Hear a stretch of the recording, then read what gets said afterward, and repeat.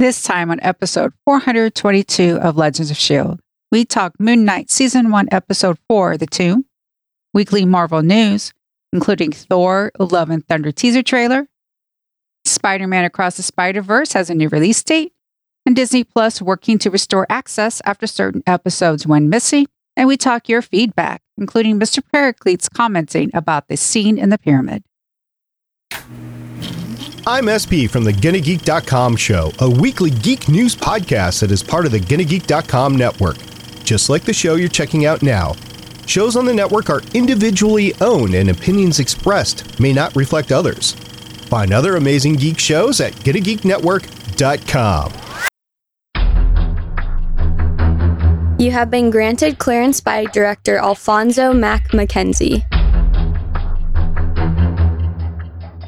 Stand by for a S.H.I.E.L.D. debriefing.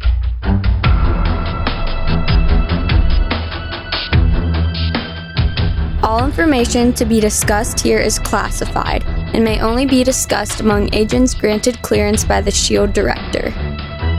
Now it's time for your scheduled debriefing. I'm Agent Michelle. I'm Agent Chris. I'm Consultant Anthony. And I'm producer of the show, Director SP. Welcome to Legends of S.H.I.E.L.D., a Marvel Comic Universe fan show discussing the Marvel Cinematic and Marvel comic book universes as told on screen by Marvel Studios. This show is recorded on Thursday, April 21st, 2022, live from the Legends of S.H.I.E.L.D. studios and broadcast Mooncast wide. Why don't you come and join our live chat as we record? Hey gang, happy World Creative and Innovation Day. You couldn't come up with anything better than that?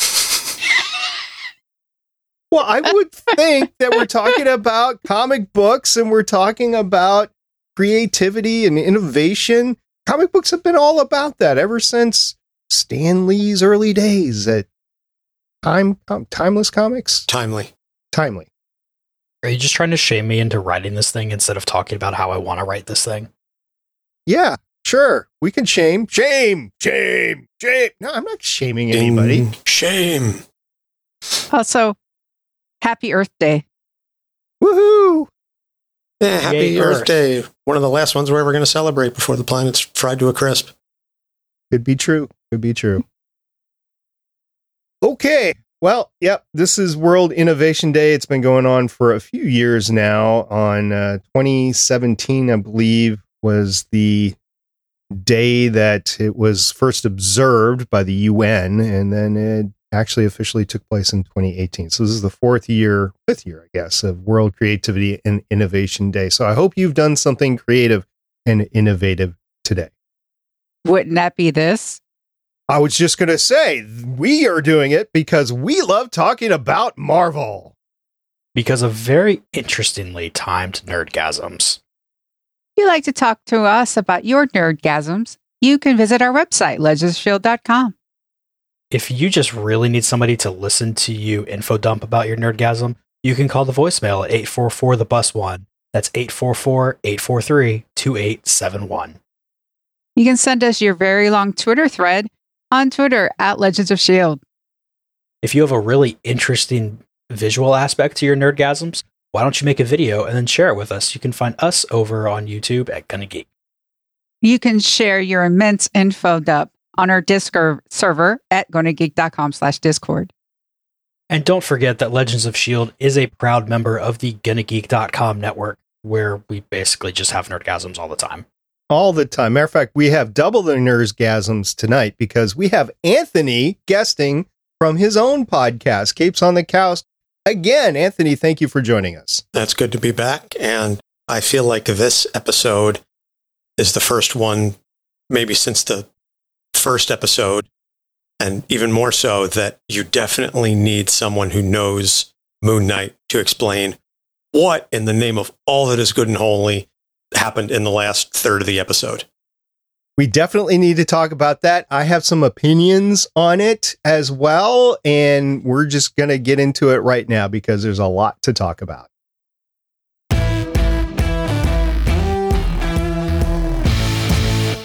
Moon Knight, Episode 4, The Tomb, premiered on Disney Plus Wednesday, April 20th, 2022. The IMDb description reads, Mark and Steven must find balance as supernatural threats ahead look to stop them. All right, Michelle, who directed the episode? This episode is directed by Justin Benson, has 12 directing credits starting in 2010, including 1 of The Twilight Zone, 1 Loki, and 6 Moon Knight. And Chris, who wrote the episode? We had 3 writers for this episode of Moon Knight. First up, we have Alex Minahan, who has 3 writing credits since 2020, 11 of Bosch, and this episode of Moon Knight. We also have Peter Cameron, who has 10 writing credits since 2009, which include 8 episodes of Carnival Row, 9 episodes of this thing you might have heard of called WandaVision, and a pair of Moon Knight episodes. And finally, we have Sabir Perzada, who has 5 writing credits since 2015, 2 of which were episodes of Person of Interest, 11 episodes of Roswell, New Mexico, and of course, 2 episodes of Moon Knight. Yeah, this is the second episode for both Peter and Sabir. We'll talk about how successful they have been. By the way, Jeremy Slater is the Moon Knight showrunner. We've talked about him before. And we've talked a lot about the cast on the previous 3 episodes, about individuals that have appeared. And this episode was a little bit trying on the people that actually appeared and made special appearances, basically, in the episode. But we found one to talk about. Anthony, who played Dr. Grant? Dr. Grant was played by Joseph Milson, who has been acting since about 1997, and he's got 72 credits to his name, according to his IMDb profile, among them Casino Royale, the Sarah Jane Adventures, and various genre video games. And so this was in his wheelhouse in terms of the role that he played as Dr. Grant and the pulpy throwback action sequence, such as it was his little appearance in the Tomb Buster segment of the episode. We'll talk a little bit more about that later. But in the meantime, so we don't step over each other on what actually happened in the episode, we have this little thing that we do, and it's exclusive to Legends of S.H.I.E.L.D. We have a synopsis that is definitely made for you. So, Michelle, why don't you go ahead and start? Stone Khonshu is helped to his dungeon-style Marvel Pop Funko display shelf and is correctly placed alphabetically with 9 of his fellow gods. In what we presume is an elegant fight scene, but was virtually unwatchable due to extreme darkness, Layla puts her moves on the Harrow faithful, using 2 flares to dodge, dip, duck, dive, and dodge, saving the married couple from certain death. The couple drive to Harrow's dig site, finding it ravished and abandoned, before Steven tells Layla Mark's motivations and punches himself out, possibly allowing the third personality to assume control of the body. Once entering into the needlessly filmed dark underground maze, the couple discover protective mummified priest warriors, gross disembowelments, and an ever-antagonistic Arthur Harrow who sows the seeds of doubt between Layla and Mark. Stephen discovers the tomb of Alexander the Great and uses the knowledge of the museum and tricks of Indiana Jones to grab Ahmet Ushabti. Instead of wisely running from Harrow, Layla and Mark decide to instead have a marital discussion regarding Mark's previous involvement in Layla's father's execution. Harrow uses his trick from Indiana Jones and shoots Mark as he is effectively wielding a bladed melee weapon, causing Mark to tumble lifelessly into the tomb's bottomless pool. In a clever use of Wormhole Extreme, Tomb Buster, the possible origins of Dr. Grant were shown. Cut to a scene straight from FX's Legion. Mark finds himself sedated in a mental institution surrounded by people and items from the past few days. Is this his life or the afterlife, or is this an Ahmet-fueled dream? Mark liberates Stephen from a sarcophagus, runs by another possible altar in a sarcophagus, and the twins are both confronted by a hippo being in the form of the god Toweret, who just wanted to say hi, as the credits roll to a joint scream of Stephen and Mark. And that's what happened in the episode. So, Michelle, you got the floor first. What are your first impressions of the episode? Wow, I wish I could watch about half of it. It was just so dark. It reminds me of that Game of Thrones episode. I don't know if it was just a cinematography thing or if it's Disney wanting to save a bunch of money, but that was a problem. And we had the whole mental hospital as a possible reality trope going on, and we'll talk more about that later. I think my reactions are best summed up as a noise, roughly along the lines of, I love this. This was the first episode where, having read Moon Knight comics, specifically the Jeff Lemire run, is almost a prerequisite, which has both pros and cons. This is just my opinion, but I think it's the worst Marvel episode ever. Couldn't see half the episode. I watched it again today, and I think what Disney Plus did is they lightened up those dark scenes, because last night they were definitely darker than they are today. Half the episode was an aggravated Hallmark love story gone wrong between Layla and Mark, although we knew that was going to happen.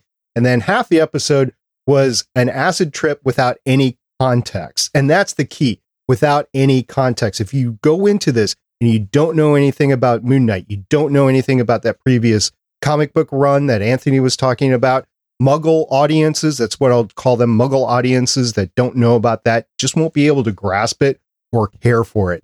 Not saying us, I'm not saying fans, deep fans of Marvel, I'm saying normal people. This is just not watchable for them, in my opinion. Right, we didn't really talk about where we wanted to start the discussion, but I think we need to start at the end, because that ending has so much wrapped up into it, like what happened, what's going on, that sort of thing. So, Anthony, why don't you just lay down some law on what happened in that last 10 minutes? So, the psych facility and everything that occurred in it was very much a reference to the Jeff Lemire run, where the beginning of the arc has Mark trapped in a psych facility. Almost everything is all white, and he's surrounded by his friends and the regular cast of characters. If you're a fan of the comics, it's Frenchie, Gina, Crawley, Marlene, etc. And he's being sedated and regularly abused and attacked by two of the orderlies, who take great joy in torturing him. And he escapes to the roof to discover Khonshu waiting there, explaining to him that everything he's seeing with respect to the facility is not really there. And it's only when he puts on a crude version of a Moon Knight mask that he can see that the guards are really jackal-like beings under the auspices of Amit, or as the person is in the mental facility, it's Dr. Emmett. And so for me, when I was watching the episode and he falls into the pool, the whole Tombbuster thing and the aspect ratio shift, I was like, okay, I really don't know where they're going with this. But because I had the background in the character, as soon as they zoomed out into the facility and you see all the characters that he's interacted with, and it was clear that it was a show that was on the TV and all the references to the previous episodes, I was able to click right back in and go, okay, I know what they're doing now, and I'm good. But I also acknowledge most people have no idea what the hell they're watching. This is a trope of having someone wake up and, oh, they're in a mental hospital. Now, are we supposed to question their sanity and that? And not just for it being a trope, I knew it wasn't an actual mental illness facility. It wasn't a hospital for the mentally ill, because it's too white, too interior. I'm sorry, the interior design is too white. It's too clean. It's too quiet. And no doctor is going to have their office to see patients out in the middle of the common room. So if they wanted the viewer to have any sort of doubt of Mark or Steven having imagined the previous 3 episodes, or have us question anything that's happened, that's not happening. So I immediately was like, well, this has to be some sort of afterlife sort of deal, because he fell into the water. And just like Luke Cage and Shang-Chi before him, we know he's not dead, because something's going to happen here. And then he's going to rise from the water because that's what happened. Characters who supposedly die in the water, they come back cleansed and rejuvenated. That's another trope. So, of course, this has to be some sort of test or revelation. Yeah. I do not have the comic background that Anthony spoke of earlier. Everything I know of Moon Knight, I learned from Anthony, literally. But I do enjoy watching really weird things. And so seeing this ending with all of the characters that we know in a completely new context, all of the Egyptian stuff around the hospital, which to me was kind of a giveaway that there was really something going on. And especially the fact that Mark Steven is sitting there holding an action figure of Moon Knight while he's strapped into the wheelchair. That's when I was instantly, okay, I really hate the reaction that people are going to have because we're watching this week by week. But when you can binge this and watch it all in one shot, maybe two shots, this is going to be so much better. I would agree with you there. That's going to be a key difference as this goes forward and you're able to watch it all together. Unfortunately, while we're recording this, we're stuck in the week where we don't get to see episode 5. And if you're talking about linear television or even streaming television, that is like what we're doing on a weekly basis. Here's something that I've learned from Hollywood. The key to a good cliffhanger between episodes like we're talking about here or seasons is to have the audience question, what does this mean? Not what just happened. And in this particular case, that's what everybody's questioning, unless you have the background of what happened. I don't understand what's going on. Not what does this mean? So that's the key difference. If you look at any really good cliffhanger that we've watched in TV for a while, like Best of Both Worlds and Star Trek The Next Generation, there's an iconic cliffhanger in between season 3 and 4. It wasn't what just happened. It's literally, what does this mean? And I think that they missed the boat on this. Now, Chris, you pointed out, eventually this is just going to be a streaming show. So it's not really going to matter all that much, but for right now, it matters. And also, when you have to run to the media right afterwards to explain what happened, like the showrunner and the producers and everybody did, I think you failed in telling the story a bit. Now, there's something with mystery that could be there, but anyway, that's my key issue with this and the blackness of the episode as we first saw it. Hopefully they'll, like I said, they have lightened it up so you can see a little bit more. But the whole battle between Layla and with the mummified priest, I didn't know what the heck was going on there the first time I watched it. It wasn't good. Anyway, that's not what we're talking about. We're talking about the end. So the other thing that happened with the end was that there was a second sarcophagus with some pounding on it. And there was also earlier in the episode a time where Steven knocked himself out right before he went down into the tomb. And I think in both cases, we're talking about another identity. And Anthony, would you agree with that? I don't know that I agree with the second part of that. Jake is definitely in that sarcophagus. I will bet any amount of money that's who's in the sarcophagus, and we will likely see them next week. As to the Steven knocking himself out and falling down, I don't think that was an appearance by Jake. I think that was just Mark's way of getting back at Steven for kissing Layla, that Mark was just, I'm going to take control just long enough to just punch myself right in the face. I don't think Jake was necessarily involved with that. I think that was purely a Mark and Steven situation, which I thought was fantastically hilarious, by the way, and expertly acted by Oscar Isaac, as is everything else that he does in this show. I think that if Mark is going to lay claims to Layla like that, then he needs to not be such a buttface. I thought that was funny as well, the punching in the face. I didn't think that was Jake.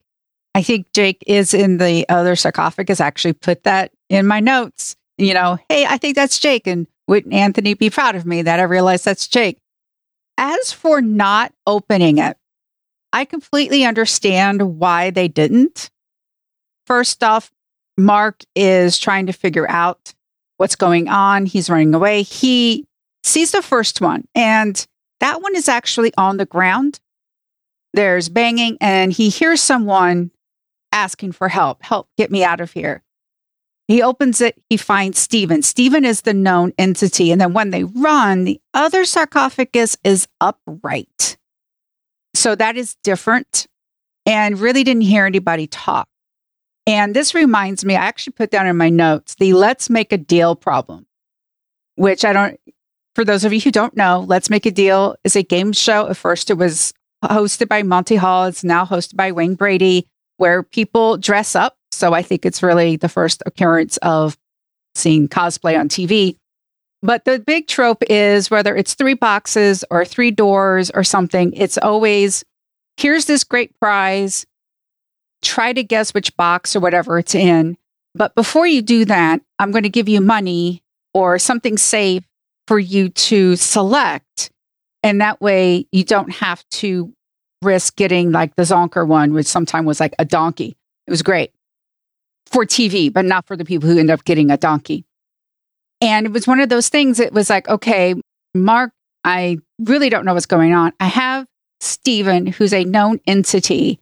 I'm not going to risk anything by opening up door number 3. So for those of you who are like, well, why didn't they just open it? That's why it was too unknown, with too much going on. I completely understand why they did not open it. Let's talk about the fact that they were completely separate entities. This wasn't sharing the same body. Mark's in a different body than Stephen. And Anthony, you pointed out that the Moon Knight figurine, that is another entity that is not in either body. And then you have the third body, third identity, which is in the sarcophagus, assuming that is correct. So you have 4 different entities that are sharing the same body in real time outside of whatever this is. I don't know if it's dream world or whatever it is, but that is important that they actually get to interact with each other, which the only way that they've ever had to do that in the past is through mirrors in the past, where they can talk back and forth to each other. They actually hugged each other in the hallway, right? Like, oh my gosh, this is great. So from that perspective, that was an amazing part of the episode that wouldn't have happened had they not been wherever they're at. Yeah, it was very United States of Tara-esque. If you're familiar with that show, it was Toni Collette as a housewife with dissociative identity disorder.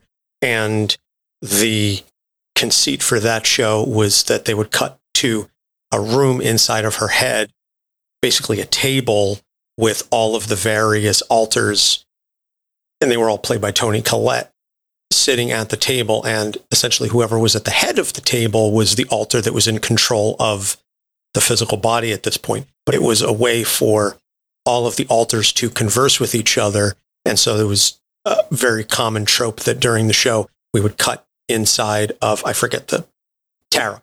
It was inside Tara's head, and see the various altars conversing. And sometimes it would lead to an altar taking control. Sometimes it was, I'm staying in control, but I'm going to give you the floor to speak your piece, so to speak. And so that's kind of what it reminded me of, but in a slightly darker sense. Is this, Anthony, I was wondering if this also happened in that comic run you were talking about, having all of them in that space together like that? So at the end of the Lemire run, they are able to coalesce and merge together and also defeat Khonshu, because they realize that Khonshu has undue influence on all of them. And so Mark et al. Come to the realization that whether it's through the childhood trauma or because of the influence of Khonshu, that his altars are all a part of him. And so he manages to essentially bring them all together. And so they merge, and Mark hugs Mark in that, or it's odd to describe because you have to kind of read throughout the whole run to understand it. But there is a hug amongst all of the altars, and they all acknowledge each other and cooperate and work together. So I thought that the hug between Stephen and Mark that we saw was a kind of homage to it, or at least saying this is the vibe that we're going for. Let's talk about the very last scene and the very first scene. The very last scene, you have Stephen and Mark coming up with this entity that's a living hippopotamus, a hippopotamus in personal form. And she says, hi, like, I'm surprised too. And then Mark and Steven scream together in the way that only Oscar Isaac can scream, right? It was a great Oscar Isaac scream. But let's equate that to the very first scene where we saw the stone version of Khonshu being placed in the, viewing room or whatever you want to call it, the display room, with 9 other supposedly gods. I'm just assuming they're gods. That's an assumption that I made. So is this hippopotamus a god that might be on the shelf with Khonshu? Eagle-eyed fans did pause and zoom in and say that there's one in the back that they're like 98% certain is Taweret. Okay, so let's explore Taweret a little bit. What is Taweret? She's the Egyptian goddess of fertility. As a very basic 2-second scan that I was going through, that's essentially what she represents. Yeah, Chris and I were DMing last night after we'd both watched the episode, and we came up with that conclusion too, but I just wanted to make sure that I was going down the right road there. So supposedly maybe this god is going to help Stephen and Mark and maybe the third altar move ahead with getting out of where they're at. I don't know. At this point, episode 5 and episode 6, the people involved with the show said they're going to blow our minds. So I hope so, because they put us in a position where I think there's nowhere to go but up. But that's just, again, my opinion. And I also noticed when Mark was running away from Dr. Harrow, I don't know what that name was, we saw the crocodile-headed god. Is it crocodile or is it an alligator? Did you notice that? No, I didn't. I saw the statue, yes. Yes, you saw the statue. Did you see it? And they actually paused on it for a bit. So I remember, because someone in our comments before was like, the later gators, is it referring to that god? So when I saw that moment, I thought maybe the commenter, I'm sorry, listener, I am not remembering your name right now, but I'm remembering your comment. Someone. That's great. I love that. Listener, I remember you sent in that comment, and it came up when I was watching. The god is Sobek, by the way. And it's definitely a crocodile in that part of the world. All right. Are you guys done talking about the last 10 minutes or so, or do you have anything more? Because I'd like to go back to the tomb. I mean, only in the sense that I do want to say that Tomb Buster, the film within the show, there is a theory, so to speak, that we're going to see more of that next week, and that it might give us an opportunity to see Mark's comics accurate origin story told within the film, that we might get to see a version of Roa Bushman. We might get to see Dr. Alrain, some of those characters that we know from the comics. It might be a way for them to cheat a little bit and say, well, we're going to give you Bushman and Dr. Alraun and the shooting and everything, but it's going to be in the vein of this Indiana Jones, The Mummy, pulp style knockoff. Yeah, in the synopsis that is exclusive to Legends of S.H.I.E.L.D., I equated it to Wormhole Extreme, which is out of the Stargate SG universe. If you go to, I believe it's episode 200 of Stargate SG-1, you'll see Wormhole Extreme in there, which is a campy representation of the actual show, Stargate SG-1. I know this is a little bit different, but it had so many similarities that I thought I'd throw it in there. So for those wondering what Wormhole Extreme is, that's what it was. It was the spin-off spoof that was in episode 200 of Stargate SG-1. Let's go back to the tomb, because I would agree that that's straight out of Indiana Jones or Tomb Raider or whatever you want to call it. That part was kind of fun, except for the darkness of it. And I did enjoy the story. It was just very hard to watch. So what did you guys think of that whole thing, Chris? The first thing that my wife and I said to each other basically at the same time was, hey, it looks like we're watching Uncharted.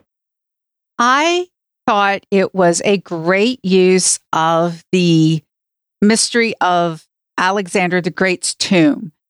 Alexander the Great's, I have a couple of links in the show notes. It's to a 2-part documentary. It's like 15 minutes each, so it's a half hour if you want to watch.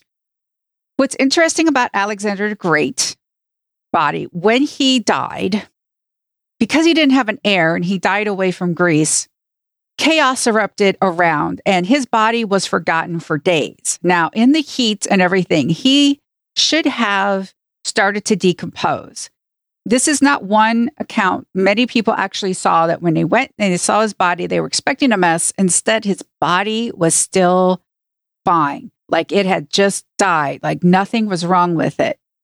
And taking that fact and having him being like an avatar to this god, it's a nice way of going, well, that could be an explanation as to why his body didn't decompose. He was this avatar to this god, and that made him extra, extra special. Where is Alexander the Great's tomb is one of the great modern mysteries, because his body was known from going from one sarcophagus to another. Ptolemy of Egypt actually stole the sarcophagus on its way back to Greece because he wanted to solidify his power in Egypt. And Alexander the Great was the epitome of being like the perfect, not so much man, but he ended up being worshipped like a god. You know, strategy, he was smart, the strategy, he conquered half the known world. So it was just really great. People are like, is it there? People are like, it could be like in the Vatican because of another switch with the possibility. Some think it's Alexander, the city of Alexandria has sunken and the modern one is built on top of it. So people think it's underneath there. It's one of those things. It's like, where is Alexander the Great's tomb? Where's the Ark of the Covenant? Where's this? When I saw that and he was like, this is Alexander the Great's tomb, I'm going, oh, good one, creators, good one. Yeah, I thoroughly enjoyed that. I actually, when the episode was done, looked up information on Alexander the Great and the tomb, because I was like, do we really not know anything about where he's buried, etc.? But I will also say that as much as I enjoyed all of that, I did have to boost the lighting on my TV just a titch. And I have an OLED television. I'm not saying that as a brag. I'm saying because it provides such fantastic contrast. And I still couldn't see what the hell was going on. Now, admittedly, the first time I watched it was in the daytime with sunlight kind of shining on my screen. So I had to close the curtains and I had to shift my TV settings just to be able to see what was happening. I watched it again at night with my wife and I was able to pick up a lot more. And I'm wondering, I don't remember if it was Chris or SP, but if they tweaked the contrast and the lighting just a little bit for folks later in the day because they were getting so many complaints, which is what HBO should have done with Game of Thrones, but that's a whole another discussion. Yeah, that was me. I do have an old LED television and I had problems. I turned off all the lights in the house. It was completely dark and I still couldn't see it. It was very, very frustrated.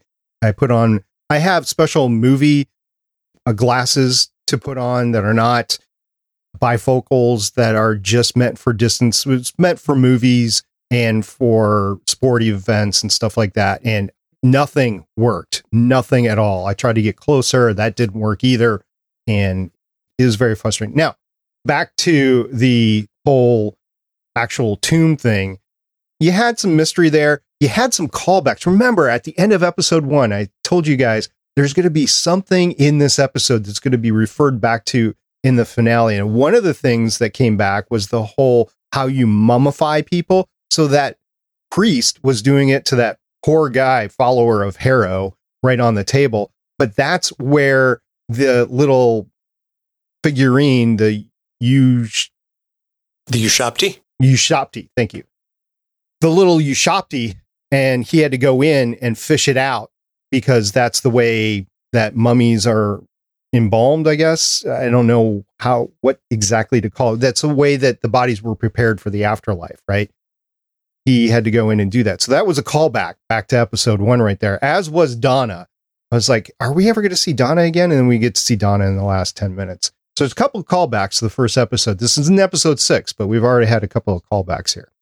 And that was good. The whole thing of Layla and Mark arguing in front of the tomb of Alexander the Great. I mean, Layla, you gotta know. I know you're mad at the guy, but if you stay there, bad things are gonna happen. So get the heck out of there. So that whole trope thing of arguing why bad forces are coming in, I was like, Layla is too smart to do. Maybe she was emotionally distraught because it was her dad or something like that. But I'm like, get out of there, get out of there, like screaming at the TV, get out of there. And they just didn't get out of there.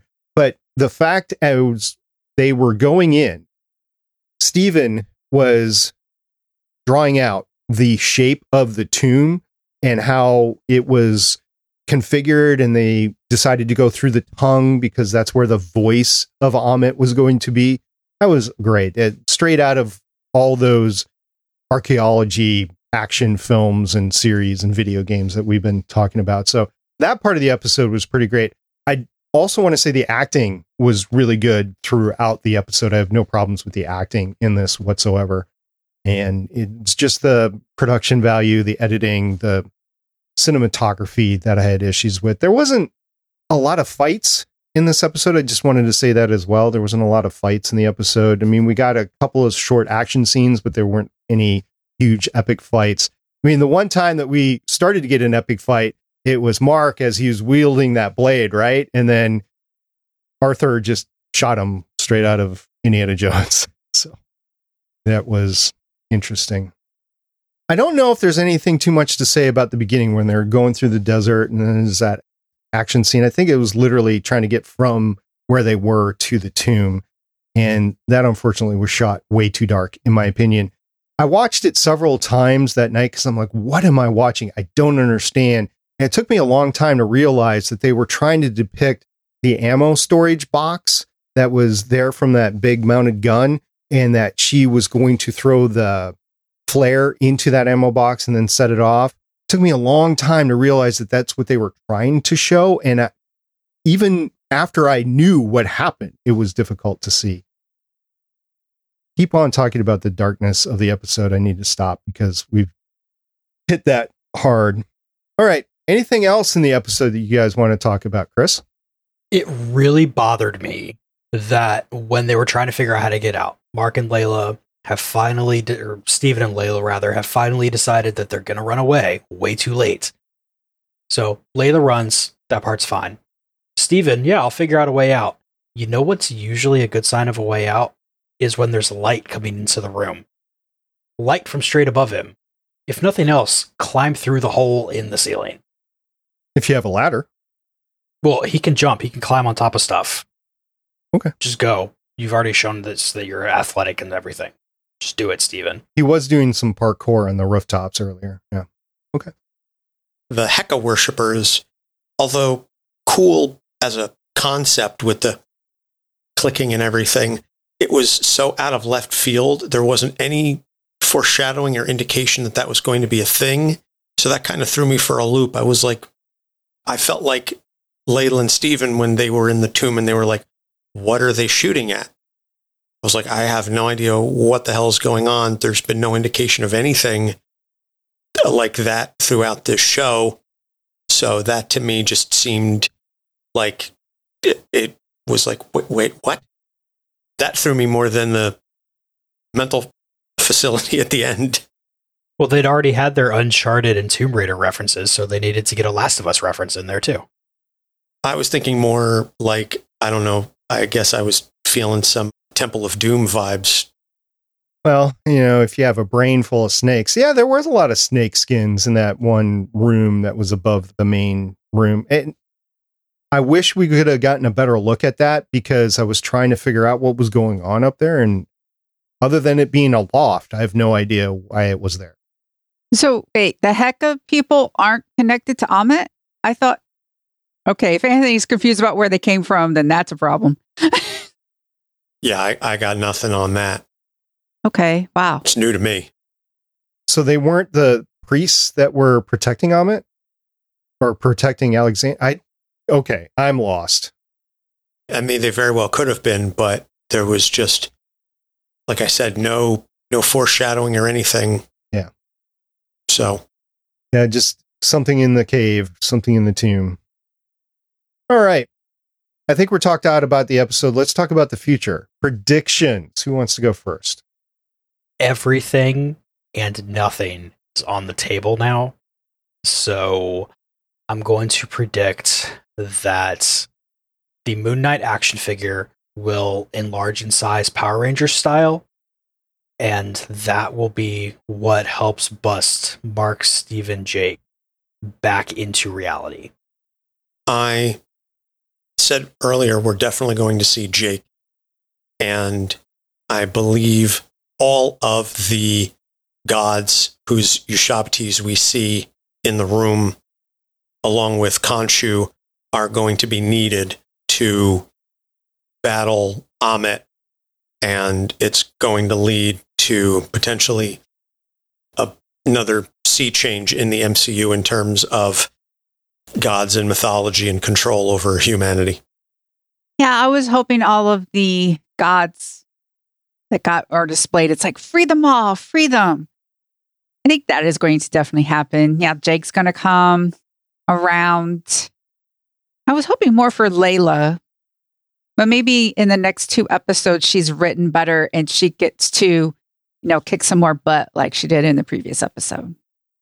I don't necessarily think I had a qualm with Layla and how she was portrayed and everything, other than the let's get out of the Alexander the Great's tomb area. But there could have been more action. She is definitely an action star, so I'm looking forward to that. I wanted to bring up before we left that we've been talking about where is this in relation to the MCU. Well, the showrunner, Jeremy Slater, responded to a fan on Twitter who was asking, where is this in relation to the MCU? And it's linked in the show notes. But he basically admitted the lack of a firm date of the MCU. He said, quote, a lot of people have asked about when Moon Knight takes place in the MCU, but I have no idea. Sorry, we didn't know when our show would debut in relation to their other shows and films, so the timeline was intentionally left vague, unquote. So he doesn't even know if it's pre-snap, post-snap, post-endgame. He doesn't know, or he's not saying, or maybe he just got it wrong. Like he was thinking in terms of this is post-endgame, and we just don't know where it's fitting in post-endgame. So very open-ended answer there, and that's from the showrunner. There you go. All right, next time, hopefully, we'll be talking about episode 5 of Moon Knight. And until then, we do have other news stories to talk about.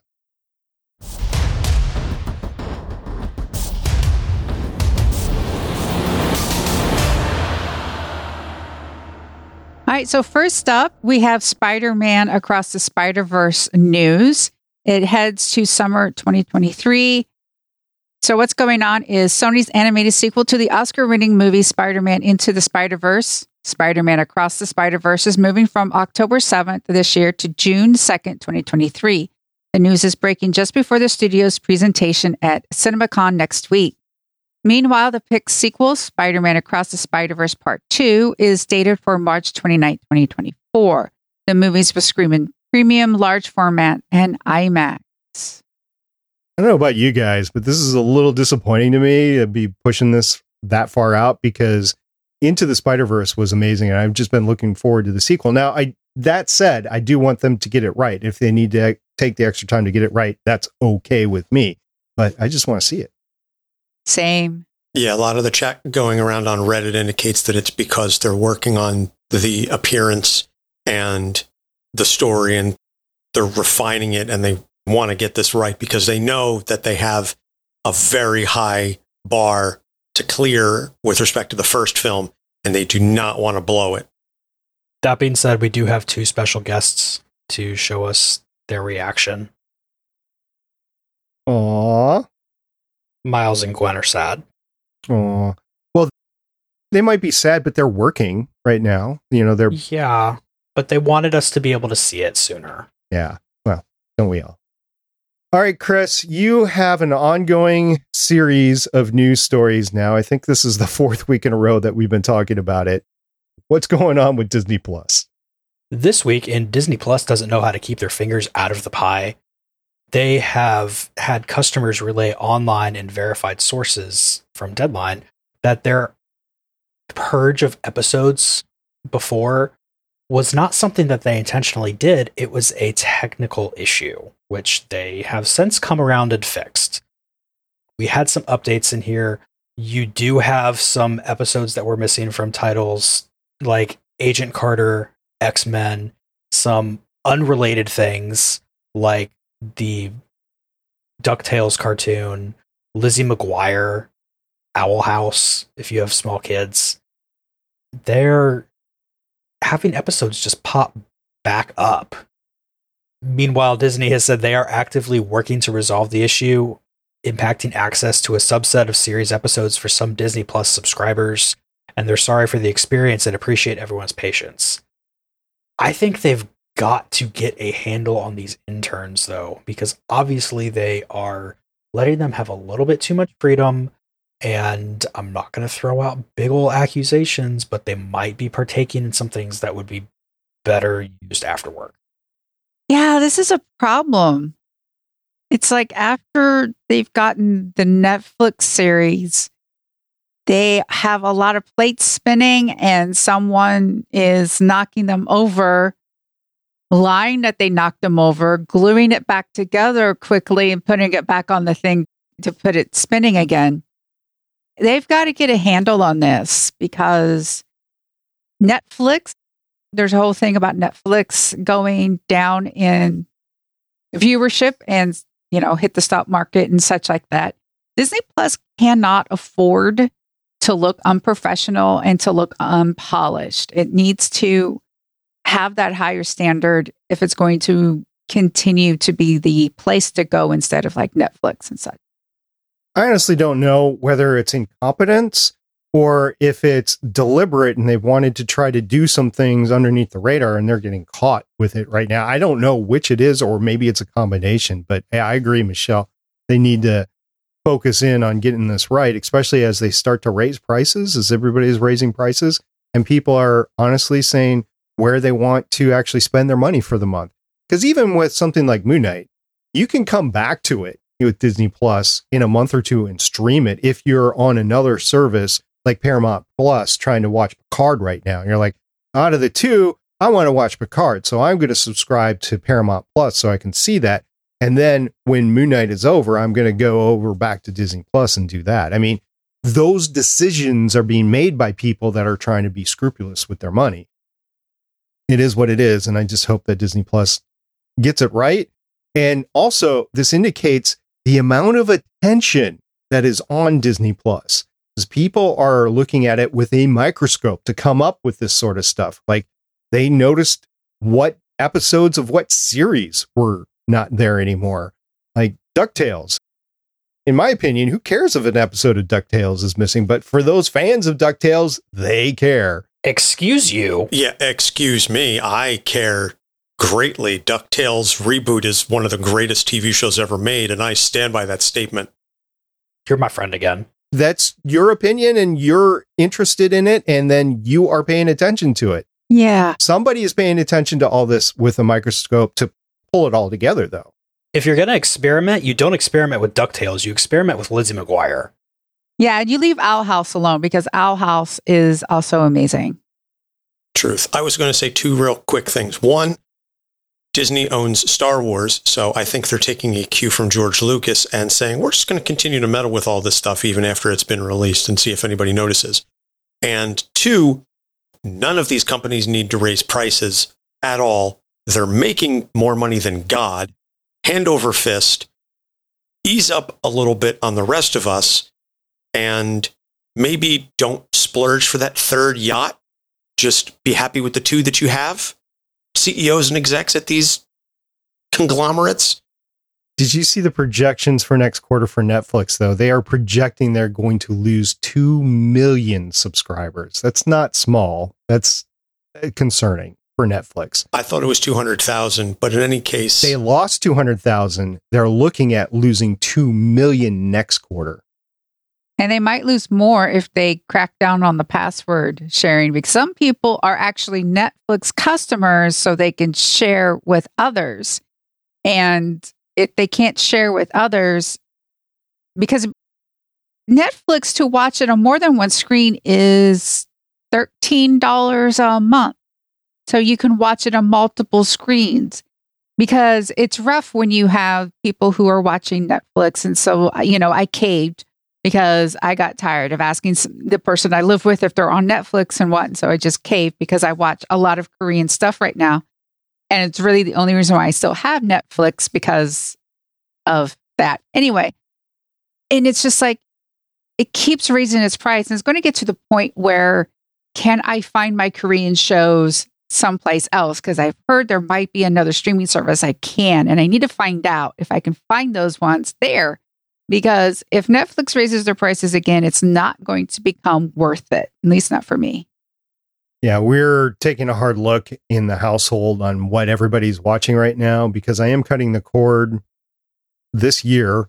I keep saying that, but I am cutting the cord. We've already made the provisions for it. It's simply a matter of watching everything that's left on the DVRs.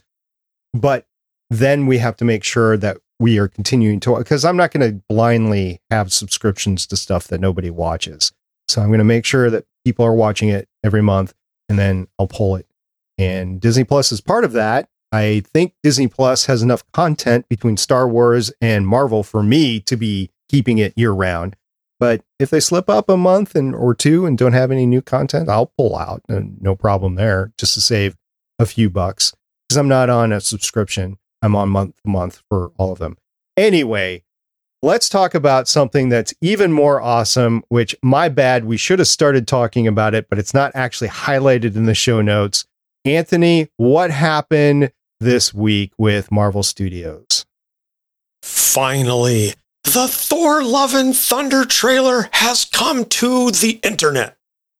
After many, many complaints and almost meme-like daily posts by Marvel fans, we finally this week were able to watch the first teaser trailer for the fourth Thor film, Love and Thunder, which has finally shown us for the first official time Jane Foster, the return of Natalie Portman, who will forever hold a piece of my heart, as the mighty Thor. And the plot synopsis has officially referred to her as Mighty Thor, which is a direct pull from the Jason Aaron run of the comics. So it is very clear that the Aaron run is going to be heavily influencing this film. Even more so of not just a reference, but a direct rip from the Jason Aaron runs is one of the most comics accurate shots to date in the Marvel Cinematic Universe, which shows Thor and Taika Waititi's Korg standing atop a rock overlooking the corpse of a god who in the comics was identified as Falagar the Behemoth, who died at the hands of Gore the God Butcher, who we know is going to be played by Christian Bale and is going to be the primary villain of the film. So aside from the fact that the comic panel features just Thor and the shot from the film has Thor and Korg, it is a exact recreation of a panel as drawn by Asad Rabich. And I actually tweeted shortly after seeing this that unfortunately the fact that they're using Asad Rabich's artwork as essentially concept art and it makes it all the way into the film means that he'll get a thank you in the credits, maybe an invitation to the premiere, but no actual money. They are copying his work and putting it in a new medium and saying, thanks for that, but you already got paid for the panel, so we're not going to give you anything else, because that's how Marvel runs. Also, there's a shot in the trailer where Thor and Korg are left behind by the Guardians of the Galaxy, who fly off in the Milano, or I forget if there's a new name for the ship, but Thor is in the middle of the shot. Korg is on our right, and the left third of the screen is wide and empty, just with the background. There is no way that the scene is going to feature just in the finished film. There's no way that's going to be just Thor and Korg. There's absolutely a character to the left who has been digitally scrubbed to prevent spoilers. And I am certain, I am going to wager a good sum of money that it is a certain horse-faced warrior that is known to wield Mjolnir and Stormbreaker and other various weaponry. So I'm going to bet we're going to see Beta Ray Bill in this film. Can we also make sure, though, we have to mention Natalie Portman having a new set of things to rap about? I am so excited for that possibility. Plus, she just looks amazing in this shot. I'm watching this trailer, like, jokingly, but oh no, we're just going to get a buddy movie. Okay. Oh crap, Natalie Portman. This is going to be fun. Yeah, I'm looking forward to this. I can't believe we're getting a fourth Thor movie and that I'm actually wanting to see it. Well, first of all, Natalie Portman, we've talked about it before on the podcast. She trained hard to be ripped as much as she can. I don't know how much CGI that they're going to throw on her body, but she's going to look like Thor in her muscles and everything, which is great. I mean, she's done other things before that she's looked very athletic and great in, but this will be taking that to a new level. So it'd be fun seeing her in this. And as for the other scenes in here, like the scene of the Thor and Korg on the mountaintop and the scene with the digitally removed, we're projecting at least, digitally removed character. Marvel's been known before to throw scenes in trailers which do not show up in the movie, or change scenes in trailers that show up in the movie. So I don't know. Maybe we don't get Korg on the mountaintop. Maybe the scene with the missing character is not going to be in the movie. I don't know. But this at least gets me excited to see the movie. I mean, it was great with the Sweet Child of Mine song playing throughout the entire thing. And it felt like another generation of a Thor movie or Guardians of the Galaxy movie, or both thrown together. So yeah, I'm looking forward to this, to get back to the MCU as we kind of knew it, but we know that it's going to move on from where we have had it, because the next Guardians of the Galaxy movie we've heard has been very tearful. So this might be one of our last shots to see the Guardians. All right, guys, that's it for the news. Let's move on to some feedback.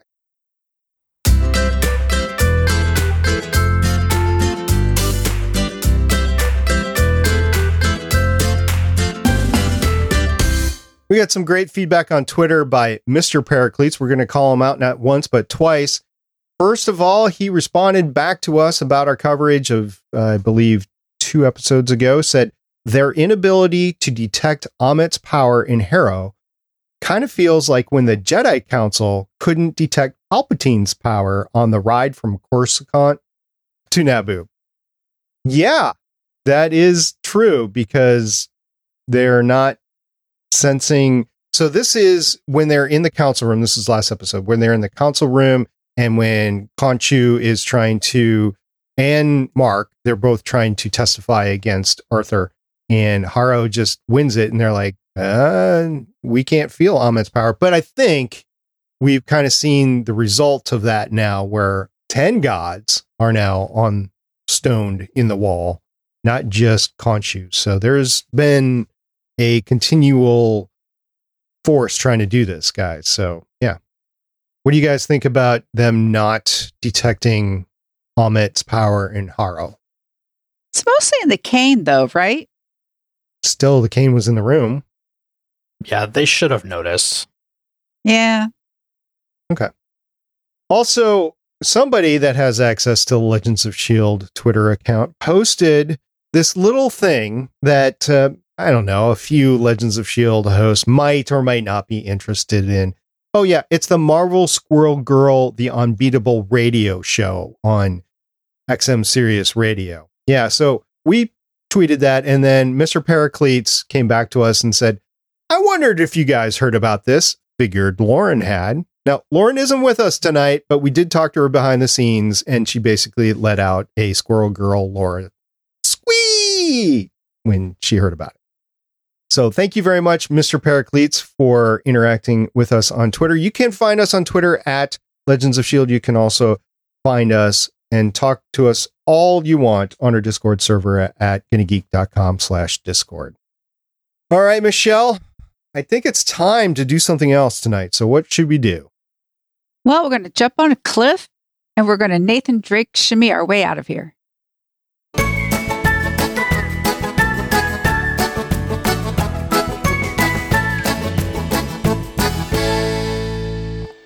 Anthony, thank you very much for joining us. We really needed you this week. I mean, we really needed you this week. So thank you so much. And I know you're getting joy out of talking about Moon Knight, but you are also providing us and our listeners with all your expertise, all your fandom on Moon Knight. Thank you very much for being here.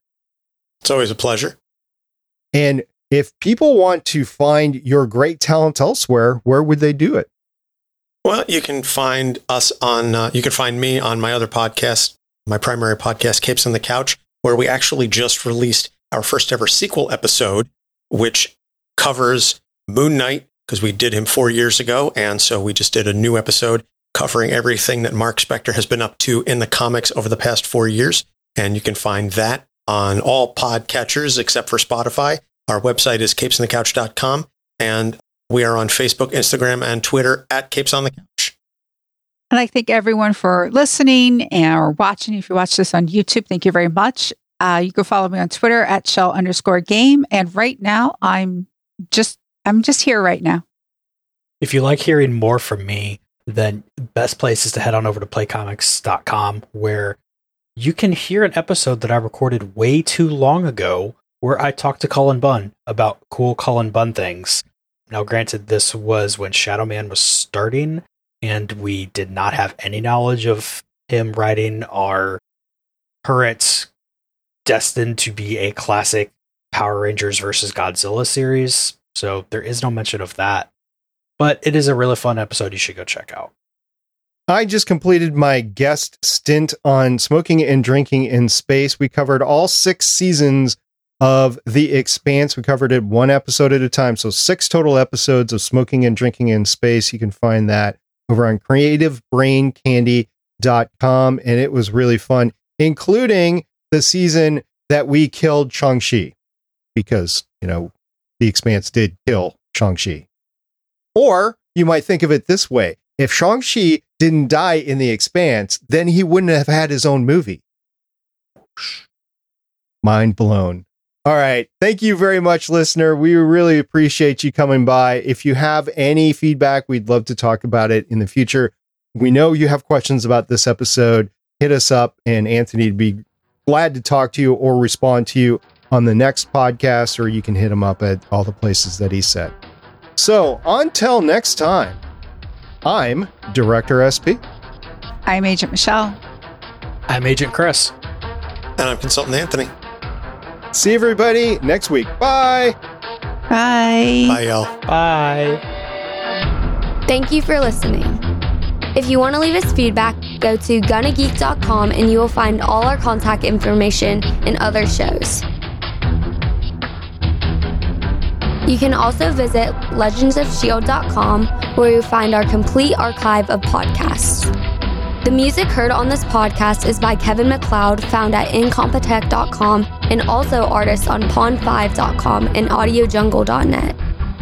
The opinions heard on this podcast are those of the individual hosts and do not represent Stargate Pioneer Productions, Legends of S.H.I.E.L.D., or Gonna Geek. Agents of S.H.I.E.L.D. is the property of the Disney Corporation, Marvel Studios, and ABC. No infringement is intended.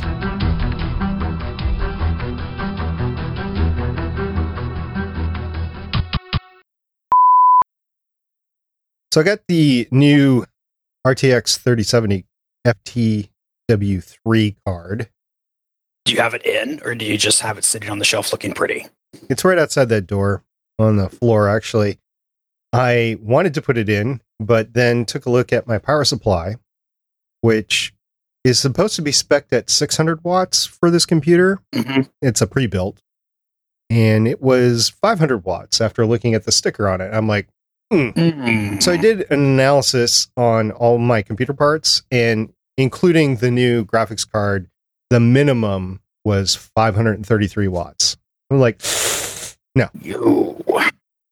It's like, I have to order a new one, which actually, it's the other thing I didn't know was, is this a cheap, because I've never paid attention to the power supply unit in this computer, ever. Yeah.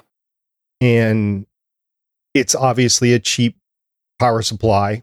And I'm like, okay, well, if I'm going to put a card like that in there, I want a good power supply so it's not spiking the graphics card. Mm-hmm. So I hemmed and hawed at work. I could have gotten something delivered today that was 650 watts earlier this morning, but I pulled back from that and was like, I don't know. Let's find out.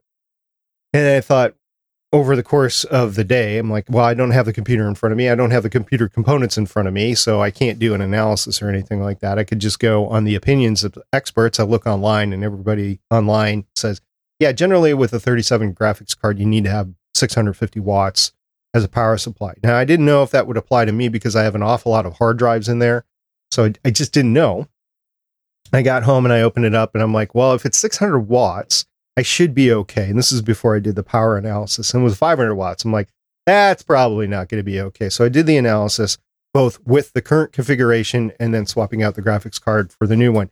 In the current configuration, I'm fine. I'm at 420, 430 watts, and it's 500 watt system. So I'm at the top end of it, but I'm there. And I did it with it, and it said 533. I'm like, no. Now, in a pinch, I could throw it in there and see what happens, but I'm like, I don't want to just see what happens and ruin this $800 card. I want to make sure it works, and I want to make sure that the power supply is not a cheap power supply that's going to spike. So I am going to order what I was going to order this morning. The cost difference between a 650 and an 850 was negligible. It was like $10. So I'm like, okay, I'm going to get the 850. No question there. Yeah, so I measured to make sure it would fit in there, and it will. So hopefully it will cause the rendering and the editing to go faster. But I was also looking at everything else, and this is basically 2015 hardware that I'm running on, which is 7 years old now, which I knew at the beginning of the pandemic was the time that I wanted to upgrade, but right then at the beginning of the pandemic was not the time to upgrade. So I'm just lucky that I made it this far. So I'll be slowly upgrading. I was looking at cases and some wonderful $500 to $650 cases out there for computers these days. You probably won't be going with that, but I can imagine. I would love to have one. I've always wanted to have Corsair Cosmos series. Always wanted to have one. Back when I bought this one, those cases were running about $330. And now they're at $600, which, considering gear availability, inflation, and everything like that, is probably right. I mean, I hate to admit it, maybe a little overpriced, but that's pretty though. Oh yeah, the Cosmos. Yeah. Also, Cooler Master has a new one. It's called the Half 700M, I believe, and that's also a sweetheart. I do like the handles on the Cosmos though. What kind of sweater is that, SP? This is a geeky jersey. This is Captain America. On the back, I believe is 42 Rogers. I approve. I've been known to be wrong about those before. I chose this because Captain America 0 came out this week. I am wearing my Hocus Hocus shirt. Nice. So I went to my local comic book store yesterday, and they had about half the new stuff that was supposed to come in, and they had no back issues. So I'm like, okay, what's going on here? Where's all the stuff? And they have a basement full of old stuff, like Silver Age stuff. And they just said some collector came and took it all. Like, okay.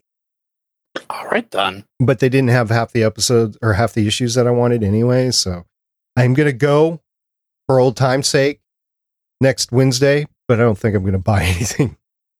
It'll just be it. It'll be the last week. And I've been getting the stuff from Midtown on Thursday the last couple of weeks. That's not too bad. How bad is the shipping from them? That's bad. It's $10. But I figure between my time and gas and wear and tear on the car to go anywhere else for me, it's actually probably a wash. And this way I can curate my own pull list pretty easily. A lot easier than it would be from somebody else doing it. Yeah. Unless I was doing something like you were doing, Chris, which is anything that's a Peach Momoka cover, give it to me. That would be difficult to do at Midtown. There's a couple 1 in 1,000 free comic book day issues. You think you're going to get? I'm at least getting first crack. We'll see what the cost ends up being, because the owner wants to sit there and kind of see what it's going for and not screw either one of us over. Oh, that's another thing. I forgot about Free Comic Book Day. So they're going to give it out at next week when everybody comes pick up their stuff. They're not going to wait for Free Comic Book Day. So, because all the stores already have the free comic books. Yeah. So they're going to go ahead and do that. So this will be my last Free Comic Book Day. I still think Disney Plus should release that new Warriors pilot, just as like a why not? That and the Marvel's Most Wanted. I would love to see that pilot. I wouldn't mind it. The New Mutants, though. Did you see that movie, Anthony? No, I was talking about the new Warriors, which was I didn't see New Mutants. I didn't either. From what I heard, I'm not missing anything. Which really makes me sad because bad things, but that movie looked like it had so much promise, and the trailer, the first trailer that I saw for it, I was like, yes. I was like, this is tonally exactly what they should be going for. And then everything I read about it since then is like, no, they that up.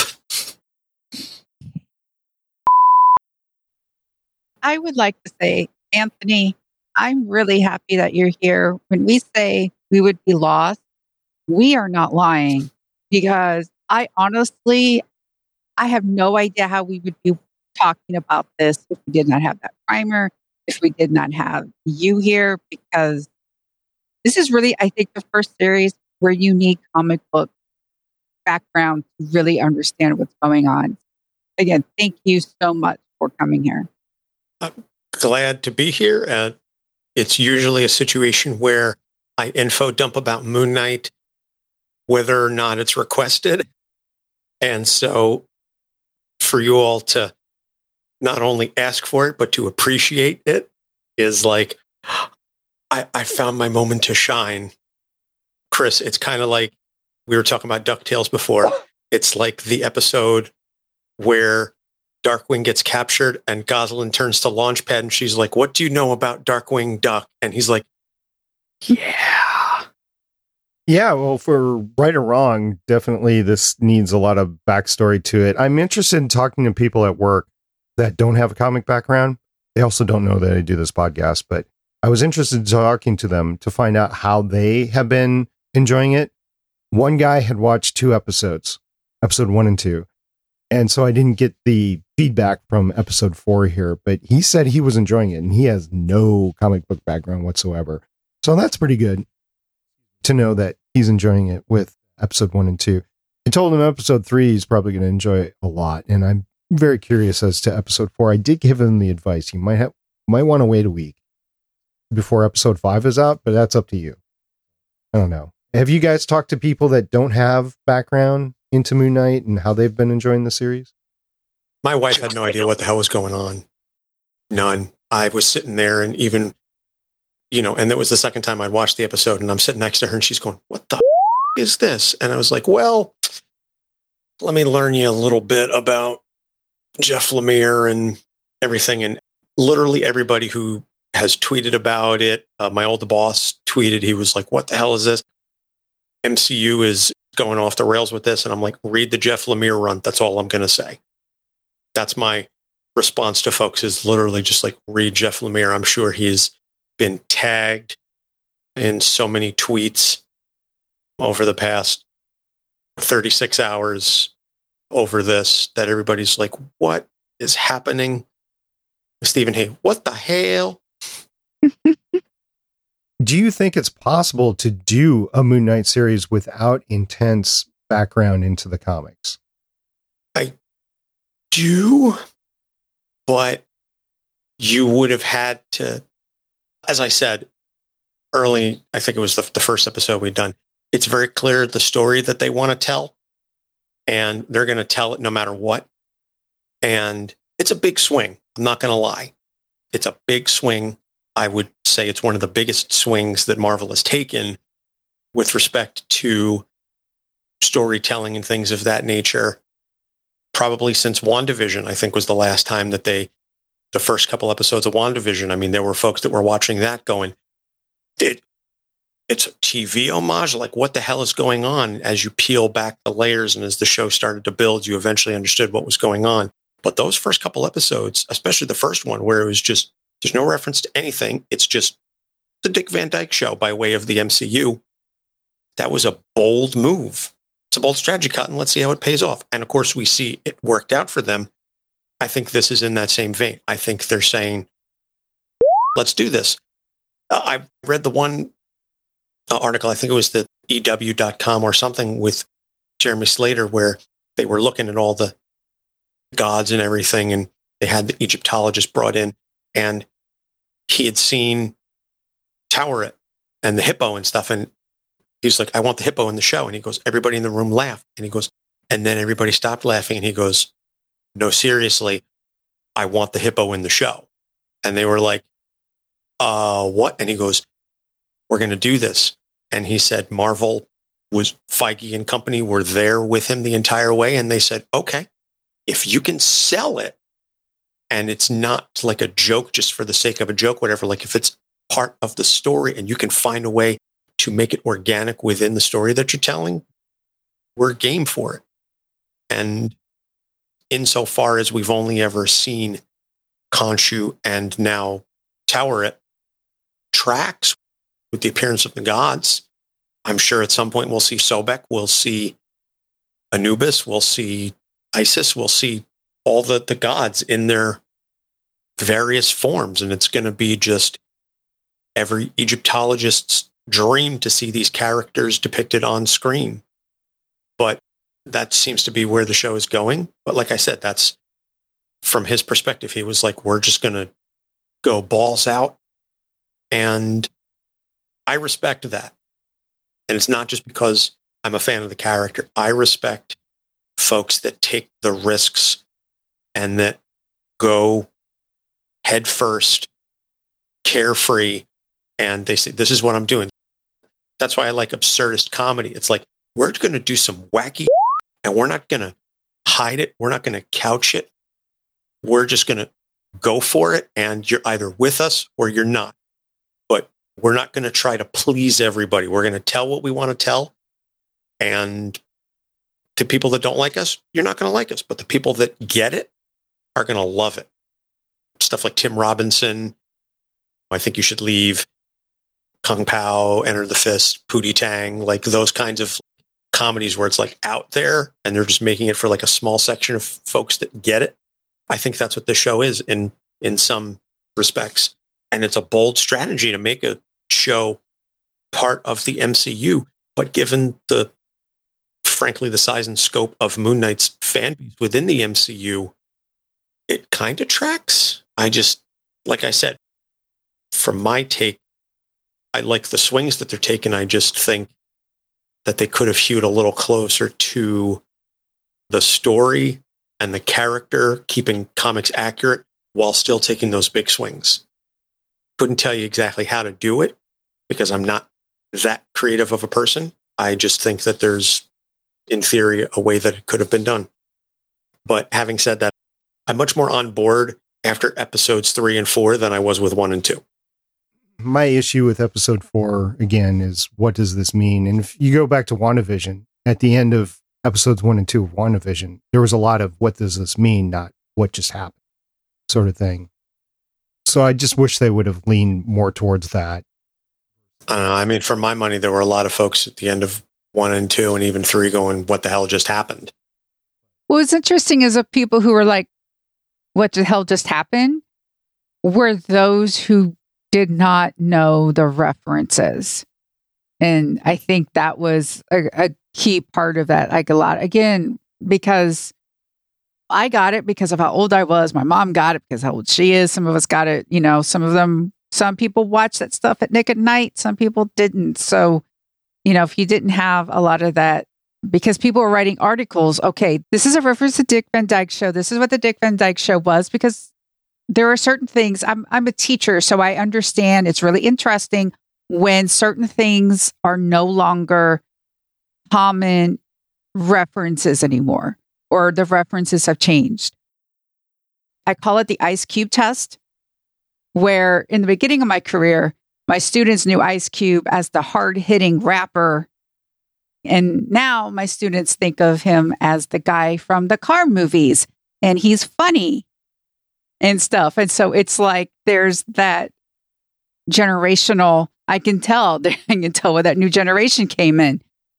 I've been doing this for 20 years. So like I can tell where that generational thing has happened. And I think that's part of like what WandaVision showed, is like that generational thing and everything. That's one of the things I thought was interesting about like the reaction to WandaVision. Well, there was that thing going on Twitter recently. It's like, my opinion of you is based on where you know Tim Curry from. Yeah. Yeah. You know, Rocky Horror, Clue. Ooh. I remember him from Legend, that little known Tom. Nobody, when they talk about Tom Cruise, talks about Legend. It's like, you know, he made that movie, right, with Tim Curry and the unicorn. And it's like, people just like want to forget about it. And I have not forgotten about it, because it was like one of the, you know, I liked it with like Labyrinth. It wasn't as good as Labyrinth. It's just up there. What is as good as Labyrinth, though? I've never seen Legend or Labyrinth. You should see Labyrinth. There's David Bowie. I know David Bowie and the giant cod piece. I'm familiar enough with it. My cousins loved it.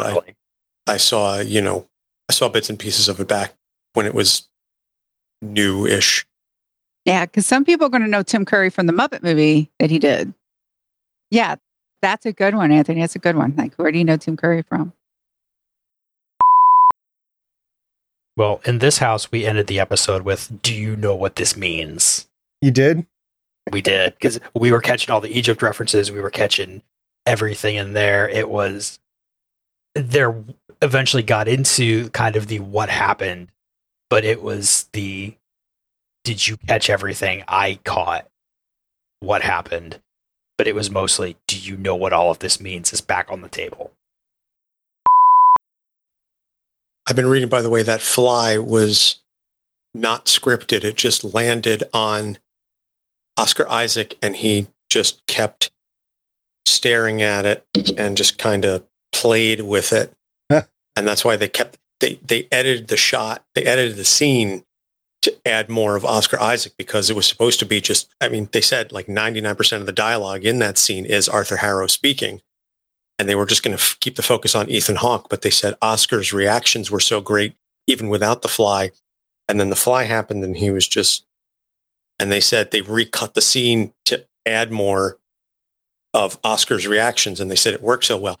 I honestly thought, true story, that the Fly was intentional, and it was a reference because in certain issues of the comics, Khonshu, at least one issue that I can recall, Khonshu has appeared to Mark as a fly, talking to him, and Mark like bing, flicks him off and is like, I don't want to deal with you anymore. So when the Fly landed on Mark's hand and he's staring at it and stuff, I was literally sitting there going, oh, Khonshu is here.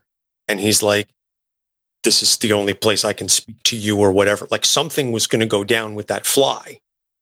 Because I'm that guy who's like, I'm reading into that isn't there.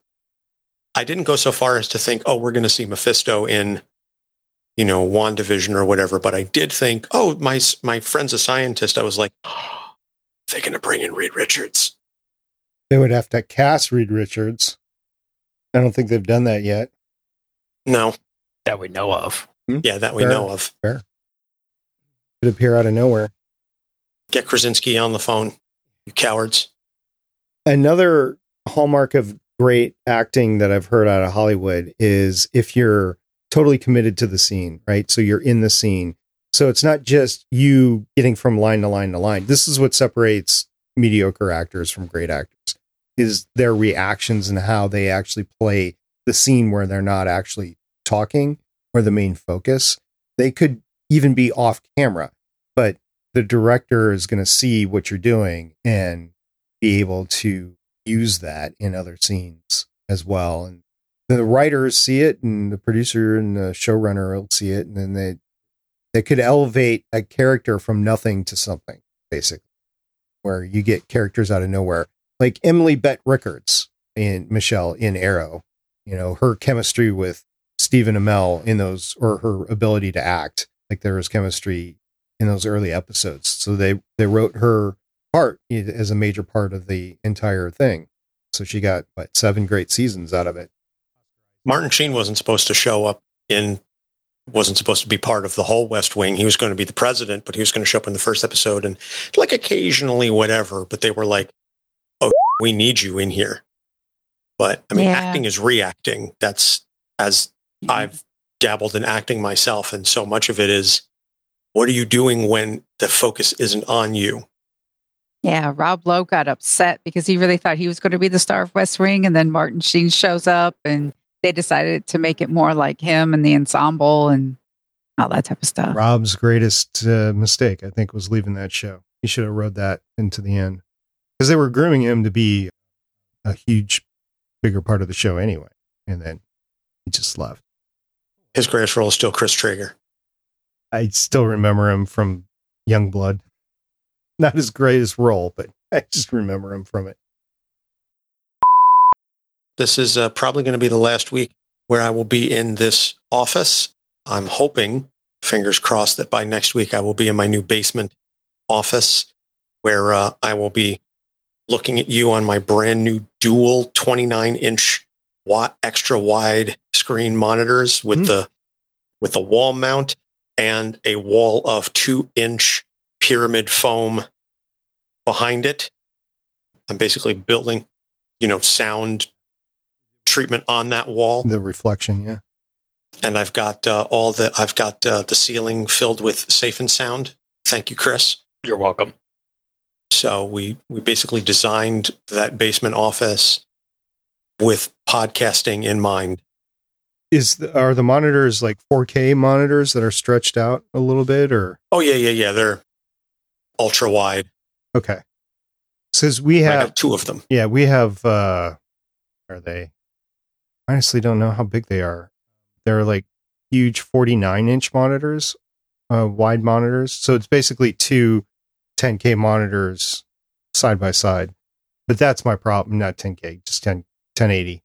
And that's my problem. It's the lower half of one 4K monitor. And I'm like, you guys don't realize that you've actually given up some capability, because I had 2 4K monitors on my desk, and you're forcing me to do this one stretched monitor that is 1080. I'm like, ugh. You guys don't understand resolution. Anthony, we'll need to compare your new setup to my 5 monitors. No. Definitely more screen space. I mean, as of right now, I just have 21 or 22s side by side, but they're, just regular widescreen. Mm-hmm. This is 2 29s ultra widescreen, and they are flat because I don't like the curved look. It'll be nice to put them next to each other and get all that real estate, or I can do one horizontal and one vertical. Yeah, with my new graphics card, I've just thought about this. I'm going to have to get some new cords to go from it to my monitors, because I've got 3 display ports and 1 HDMI port, which is totally different than what I have right now. I mean, I'll make it work. I've got all sorts of converters and stuff like that, so no problem. But well, get a converter and stick with the HDMI. I mean, unless you're doing like 4K at 4K at 60 frames per second, whatever, because the HDMI is, as far as the cables go, DisplayPort is a bit finicky.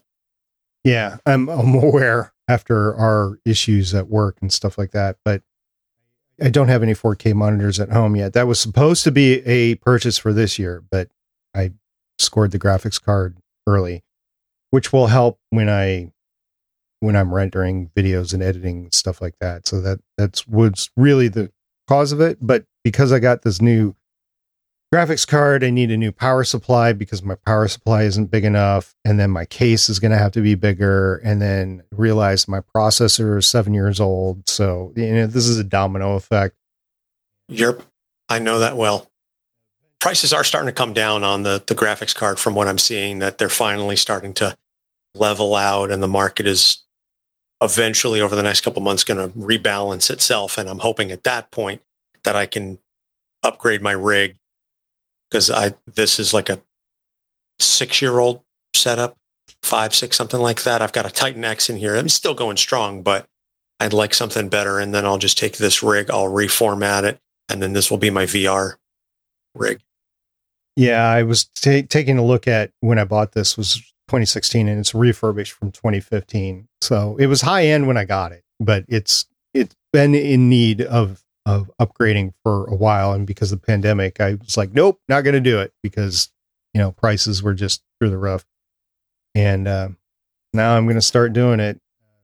I think my next purchase is going to be a case, and we'll just go from there. But the 4K monitors are just going to have to wait until I get a new computer. Yeah.